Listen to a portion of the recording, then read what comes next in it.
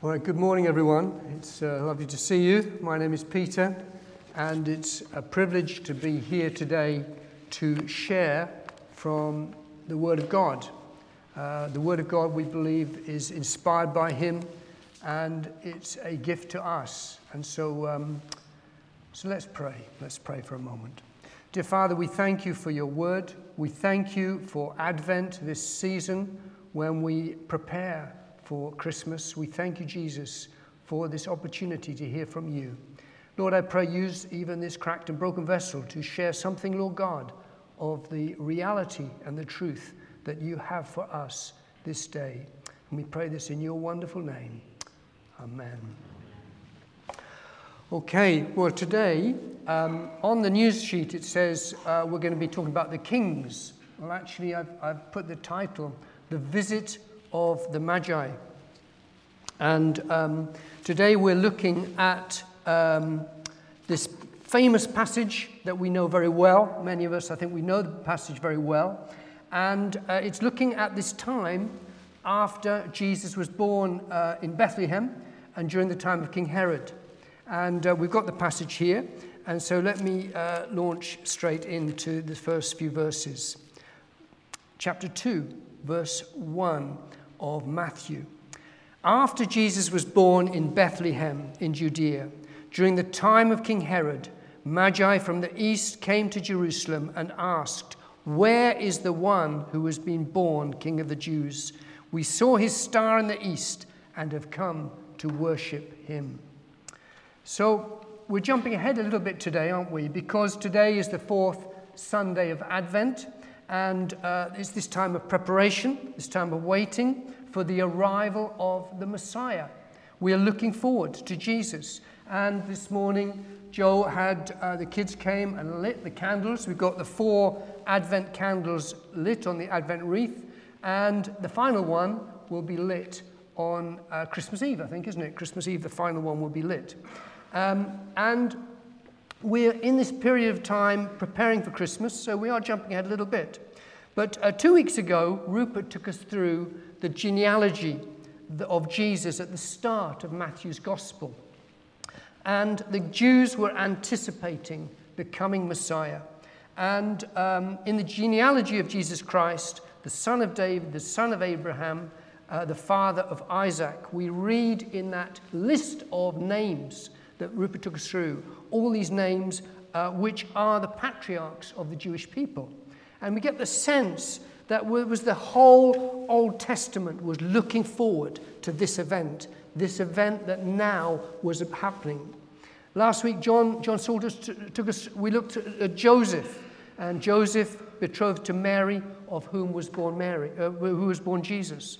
And Joseph belonged to the house of David, and Bethlehem was where King David had been born. And so, when Herod calls together the chief priests and teachers of the law and asks them, in verse 4, he says to them, they say, "Where is the one who has been born King of the Jews?"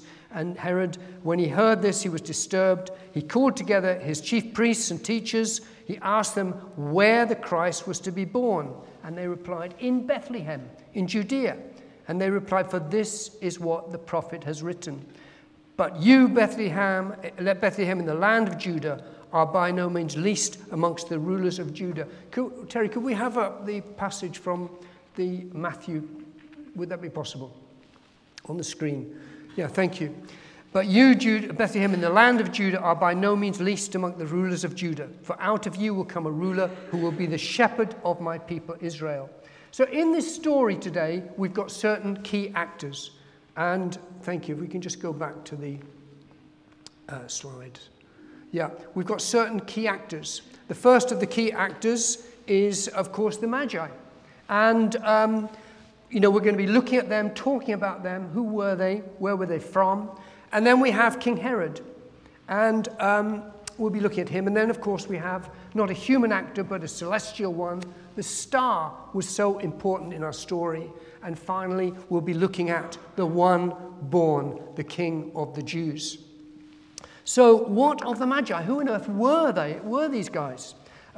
We see the images. This morning, the postman yesterday, I think, left our Christmas card on our car windscreen. So I opened this rather wet Christmas card. I think there must have been a bit of a hurry and just dumped the card on the windscreen. So I opened it, and sure enough, it was like this. There was a picture of 3 kings coming to the baby Jesus in the manger with Joseph and Mary.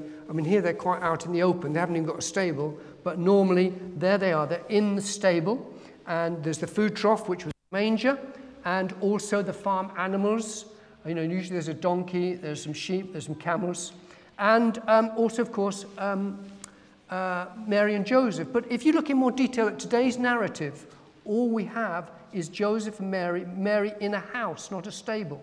So while the pictures here suggest they were kings, the passage from Psalms may have been a clue to that. We read in Psalm 72, which Liz read for us, and it says in Psalm 72, which is maybe a coronation psalm for King Solomon.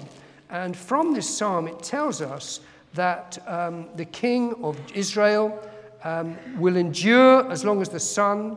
He said he will rule from sea to sea. The kings of Tarshish and distant shores will bring tribute to him and will present him with gifts. All kings will bow to him, and all nations will serve him. All nations will be blessed through him, and they will call him blessed. So maybe from that psalm, from those ideas, the idea the Magi were kings came about. Because there's no evidence, it doesn't say that they were actually kings. And yet Psalm 72 is very much one talking about the Messiah, talking about the deliverer, the Savior for the people of Israel. And so when we talk about the Magi, what does it mean? The Greek word magis, one of the translations says they were wise men. There's a translation by this guy, Eugene Peterson. He calls them scholars. And they were probably astrologers, studying in some way the positions and movements of the stars, and linked to the belief that the stars and their movements influence events on Earth.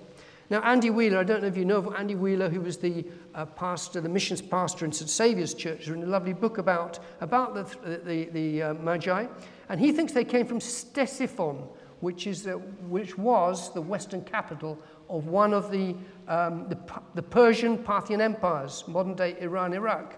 And that he says they were not, in fact, wise. He calls them astrologers, sorcerers, pagan priests, diviners. And in Daniel chapter 7, chapter 2, Daniel refers to Magi as well when, do you remember that Daniel was taken prisoner in Babylon and King Nebuchadnezzar had dreams, and they found that this young guy Daniel could interpret dreams. And the king said to Daniel, "Are you able to tell me what my dreams mean?" And Daniel said, "No wise man, enchanter, magician, or diviner can explain to the king. But there is a God in heaven who reveals mysteries." And so the perception of the Magi, there are different views about who they were, what they were like. But certainly what we can say about them is that they came from the east. And this picture here is from a 6th century mosaic, and they're shown wearing Persian clothing. And at the top, you can't see it very well, but it's got Balthazar, Melchior, and Caspar. It's got the 3 names of the Magi. Where does that come from? There's no biblical evidence that that's their names, but there's been a lot of tradition. The only reference in the Bible to the Magi is in these few verses in Matthew that we've been reading. It says they are Magi from the east, and we know that, were there 3? 3. We don't even know that there were 3. The reason we say 3 is because there were 3 gifts: the gold, the myrrh, and the frankincense. So they come to Herod and they ask, "Where is the one to be born king of the Jews?" And this makes it pretty clear they were not Jews themselves. And this is a very key point about the Magi. They were not Jewish people. And although Matthew writes his gospel, especially with the Jewish people in mind, remember he was talking about Abraham, Isaac, and Jacob, talking about the patriarchs of Israel. In fact, Matthew is very aware of a bigger global picture. And he's thinking about the world beyond the Jewish nation. Remember that in Matthew 28, the Great Commission, it is Matthew who records Jesus' words where he says, "Go and make disciples of all nations." All we can say about the Magi is that in their journey, their courage, their faith in this incredible venture to find this baby, you can imagine it, he shows that that actually there were people outside the Jewish diaspora who were drawn to Christ, drawn to what God's purpose in his world was. And one writer has written that in Christ, the gracious invitation of God was always present in Israel's history. And it goes out to all nations, reaching beyond the barriers of ethnicity, religion, culture, to welcome them in. So the Magi come to Jerusalem, which was the Jewish capital, and they make an appointment to see King Herod, and Herod receives them. And they ask him, where is the one who has been born King of the Jews? We saw his star in the east and have come to worship him. And remember, he takes these words from the words of Micah, but you, Bethlehem, out of you will come for me one who will be ruler over Israel. So Herod, let's just have a moment to look at Herod. So I don't know if this is actually a real statue of him, but I Googled Herod, and there's lots and lots of statues of Herod. But he's left, there's a lot of evidence of Herod in archaeology. There's tons of it. He was raised as a Jew, but many Jews were suspicious of him because he actually was an Edomite, which I looked that up, and that means he was a descendant of Esau, who was not from the line of Jacob. So he wasn't the pure line that the people of Israel saw their heritage coming from. Remember, Esau was the older brother, Jacob was the younger one, and Jacob deceived Esau to get the blessing from Abraham. And so they didn't have a good view of Herod, generally speaking, the people of Israel.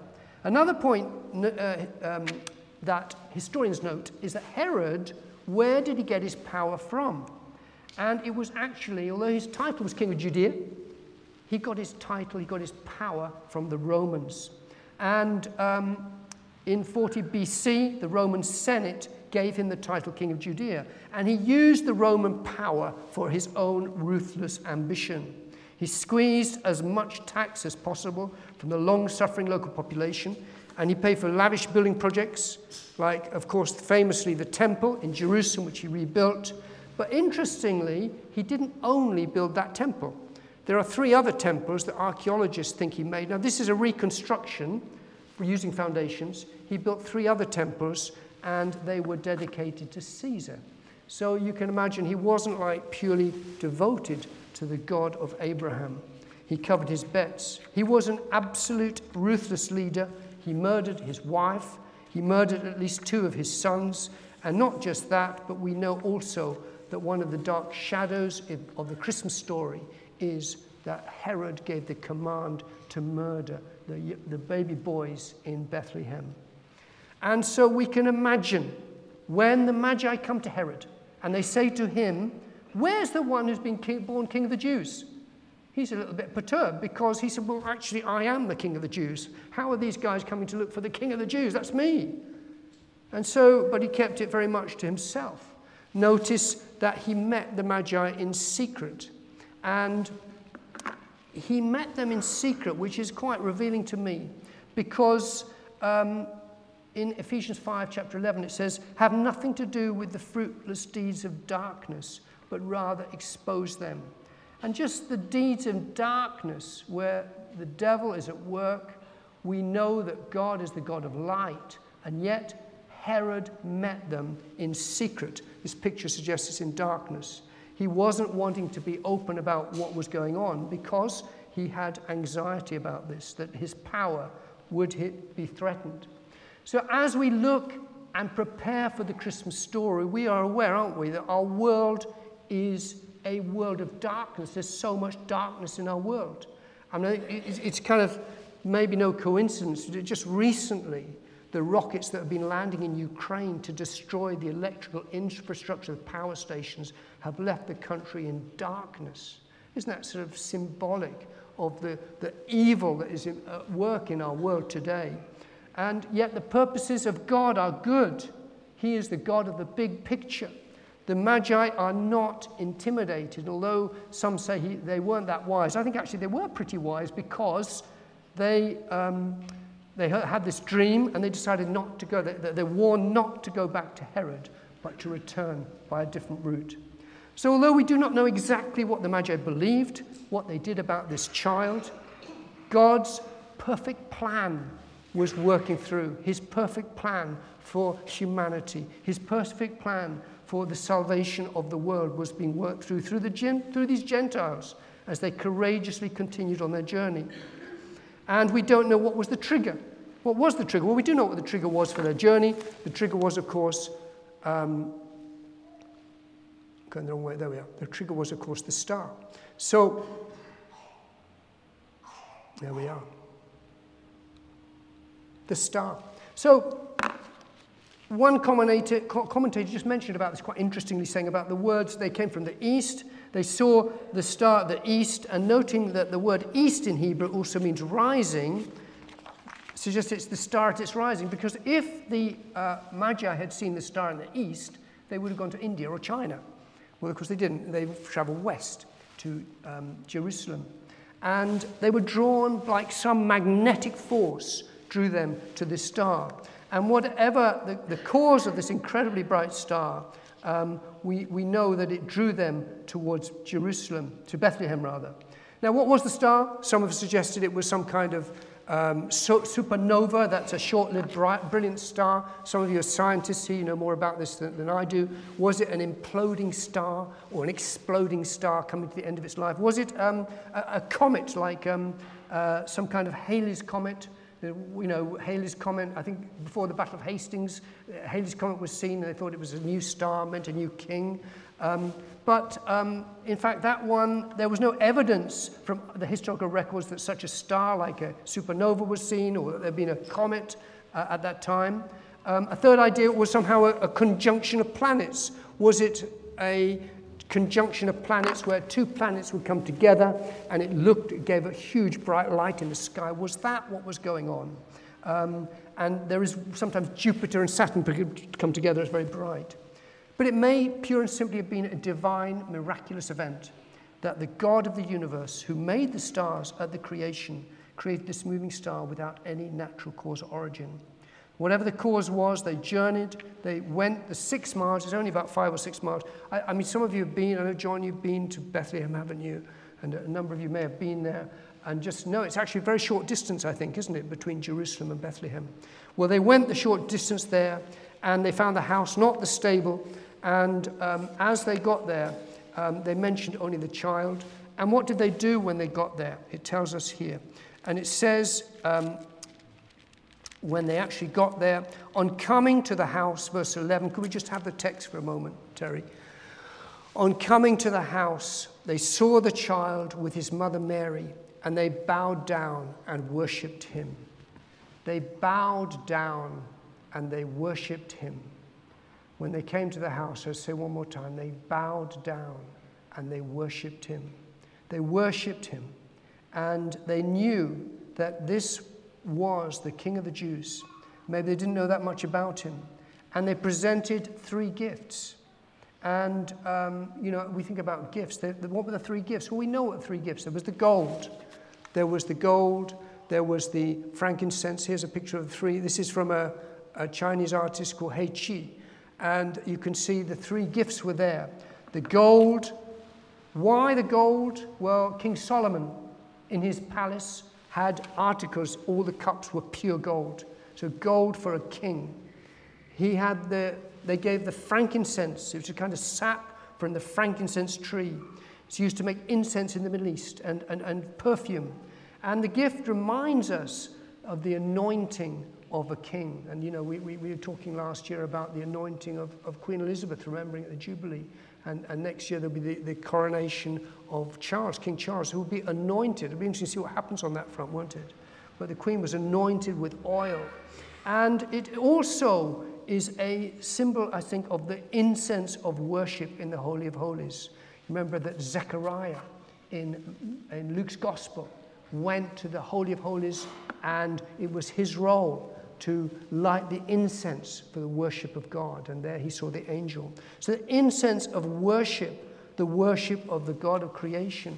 So Jesus, incense for worship. And finally myrrh, and myrrh again from the sap of the myrrh tree, and which apparently grows in Arabia, in that area. It was used as a perfume, but also was used for embalming dead bodies with the spices. And we read about that when Nicodemus, end of John's Gospel, Nicodemus had come to him by night, but after crucifixion, he brings this huge amount, 100 pounds of spices to embalm the body of Jesus. And within that was myrrh.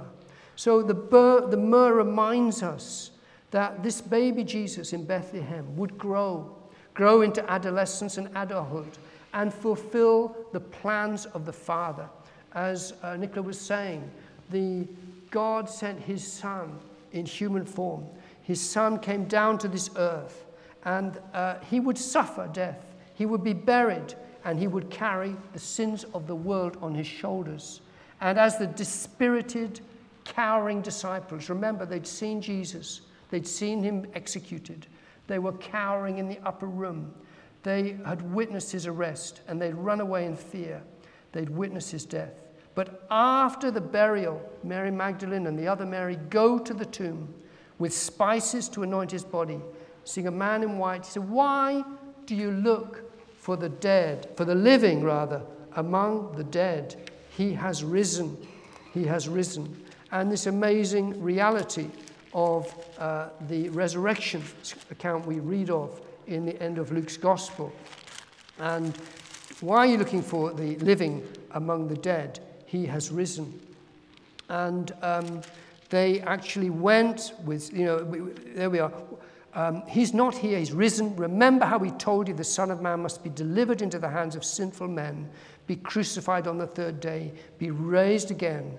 And then they remembered his words. And later on, in the same chapter of chapter 24 of Luke, it tells us that Jesus, while they were still talking about this, Jesus came and he stood among the disciples. And he said to them, "Peace be with you. And why are you troubled?" And he said, "Do not touch me. And do you have anything to eat?" And then he said, "This is what I told you when I was with you. Everything must be fulfilled. What is written about me in the prophets must be fulfilled." And then he opened their minds to the scriptures. This is what is written, that Christ will suffer and rise from the dead on the third day, and repentance and forgiveness of sins will preach to his name to all nations. And so we read this amazing reality that these three gifts, what do they remind us of? They remind us of the reality of what Christ has done.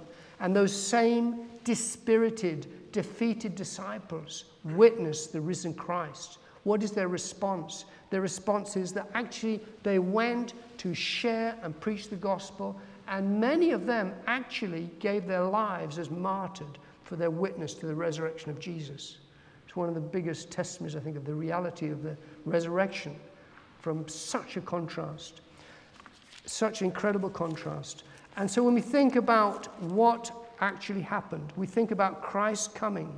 Christ, who being in very nature God, did not consider equality with God something to be grasped, but he made himself nothing, taking the very nature of a servant, being made in human likeness, and being found in appearance as a man, he humbled himself and became obedient to death, even death on a cross.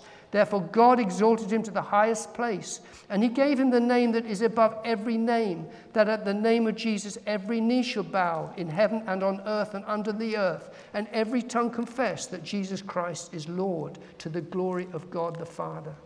So there's that passage from Philippi, is just the position of Christ, what was going on here. This was God's eternal plan of salvation for the world. The Magi went to worship Christ. Herod wanted to kill Christ. The star pointed the way to Christ. The final actor in the narrative, of course, the entire focus is the one that we're reading about last week. And John mentioned this as well, but the very beginning of John's Gospel, in the beginning was the Word was with God, the Word was God. Through him all things were made. Without him nothing was made that has been made. In him was life, and that life was the light of men. The light shines in the darkness, but the darkness has not understood it. So today, when we look at the story of the Magi, we see light and darkness. We see light and darkness. We see the contrast of the two. And when we look about light, where is the light today in our world? We think, where is the light? Do you feel that sometimes? You look around yourself and say, where on earth is the light of Christ? Sometimes I ask myself that question. And I think today, even hearing at the beginning Sarah talking about rooted, isn't that the light? Christ coming into young people, drawing them together where they can do discipleship, they can learn about each other, learn from each other, have a mentor, have a leader.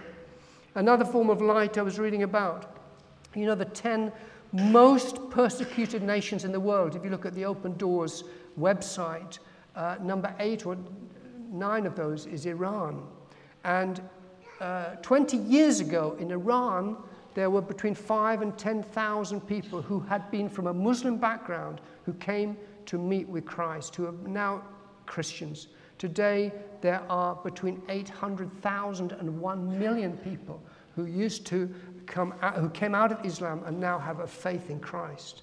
Almost 1 million people. The light of Christ is working in some of the toughest places in our world. That is the reality of it. So what does this mean for us? Jesus said in John chapter 8, verse 12, I am the light of the world. Whoever follows me will never walk in darkness, but will have the light of life. Is that your experience? Is that your experience? Of course, we know there is tremendous darkness. There is tremendous evil in our world, but we have the light of Christ. And is our experience one that we're going through it seems like a dark period at this time. It seems like, and yet Christ says, I am the light. Whoever follows me will never walk in darkness. How come, Lord, it seems I'm in a dark place? What is the Lord saying to us? What is the Lord saying? And I believe that God wants to break through. We don't understand his purposes. We know that Christ has come. We're in this in-between period. One day Christ will come again. And we're in that in-between period, aren't we? They're not yet. Jesus has come. We're waiting for him to come back, all right? He's already come, but it's not yet finished. And in that in-between period, there's still darkness. And so I just want to pray today for us as a church that we will be lights. What is our position? What is the message God has from this text? I think one message is the Magi brought gifts to Jesus, the Messiah. What is the gift that God wants us to bring to him this Christmas? What is the gift? What is the gift? It might just be a gift it might be a financial gift, it might be a gift of talent, it might just be complete surrender. I don't know. So do we have a gift for the Messiah this Christmas? And the second one is how? How can we see the light of Christ in our life and in our world? And if we're in a dark place at this time, maybe we just are praying that God's light will come touch us in a very deep way, because we don't seem to feel it at this time. But God's golden thread through our life, he's leading us to himself. His purposes are perfect. He wants to lead us and show us the way. And in him there is hope, there is life, and there is light. Through any challenge or problem, the Lord wants to take us through that situation. So we're going to just stop for a moment. So if I just ask, could we please stand for a moment? And let's just wait on the Lord for a moment and just see is there something from today's message that God is saying to you today, saying to me today? Is there something in this message that deep down you feel God is speaking to me? And if there is something, I'd like you just to close your eyes. And if there's something in the message, something, even through this not very polished sermon, that has touched you today, I'd like you just to put up your hand. Just close your eyes. If there's something in this message which has touched you, just put up your hand. And just put up your hand. Yeah. And just put up your hand. And I'm just going to pray. Lord Jesus, you can put your hands down now, but thank you. Lord Jesus, I just pray this morning that you touch the lives of each and every one of us, but especially those of us who feel that we wanted to put up our hand, or we did put up our hand. You want to touch our lives. You want to remind us, Lord, that you came into this world to bring light into darkness. And whatever needs we have at this time, Lord Jesus, we pray that you will meet with us today. You will meet with us today. And it may be that someone may like to go over to the area on the left, the enclosed area on the left of the church over there, left of me, on your right, and just have someone pray for you today. It may be that you've never ever thought about Christ as your Savior, and you might like to invite him into your heart. And if you'd like prayer for that at all, then of course ask Tom or one of the leaders to pray for you. So Lord Jesus, we just thank you for your word. We thank you for your power. We thank you for the gift of your Spirit. And we thank you, Lord God, that you came down to this earth. You came down to this earth and you suffered for our sakes and you rose again. And Lord, we pray this in your wonderful name. Amen.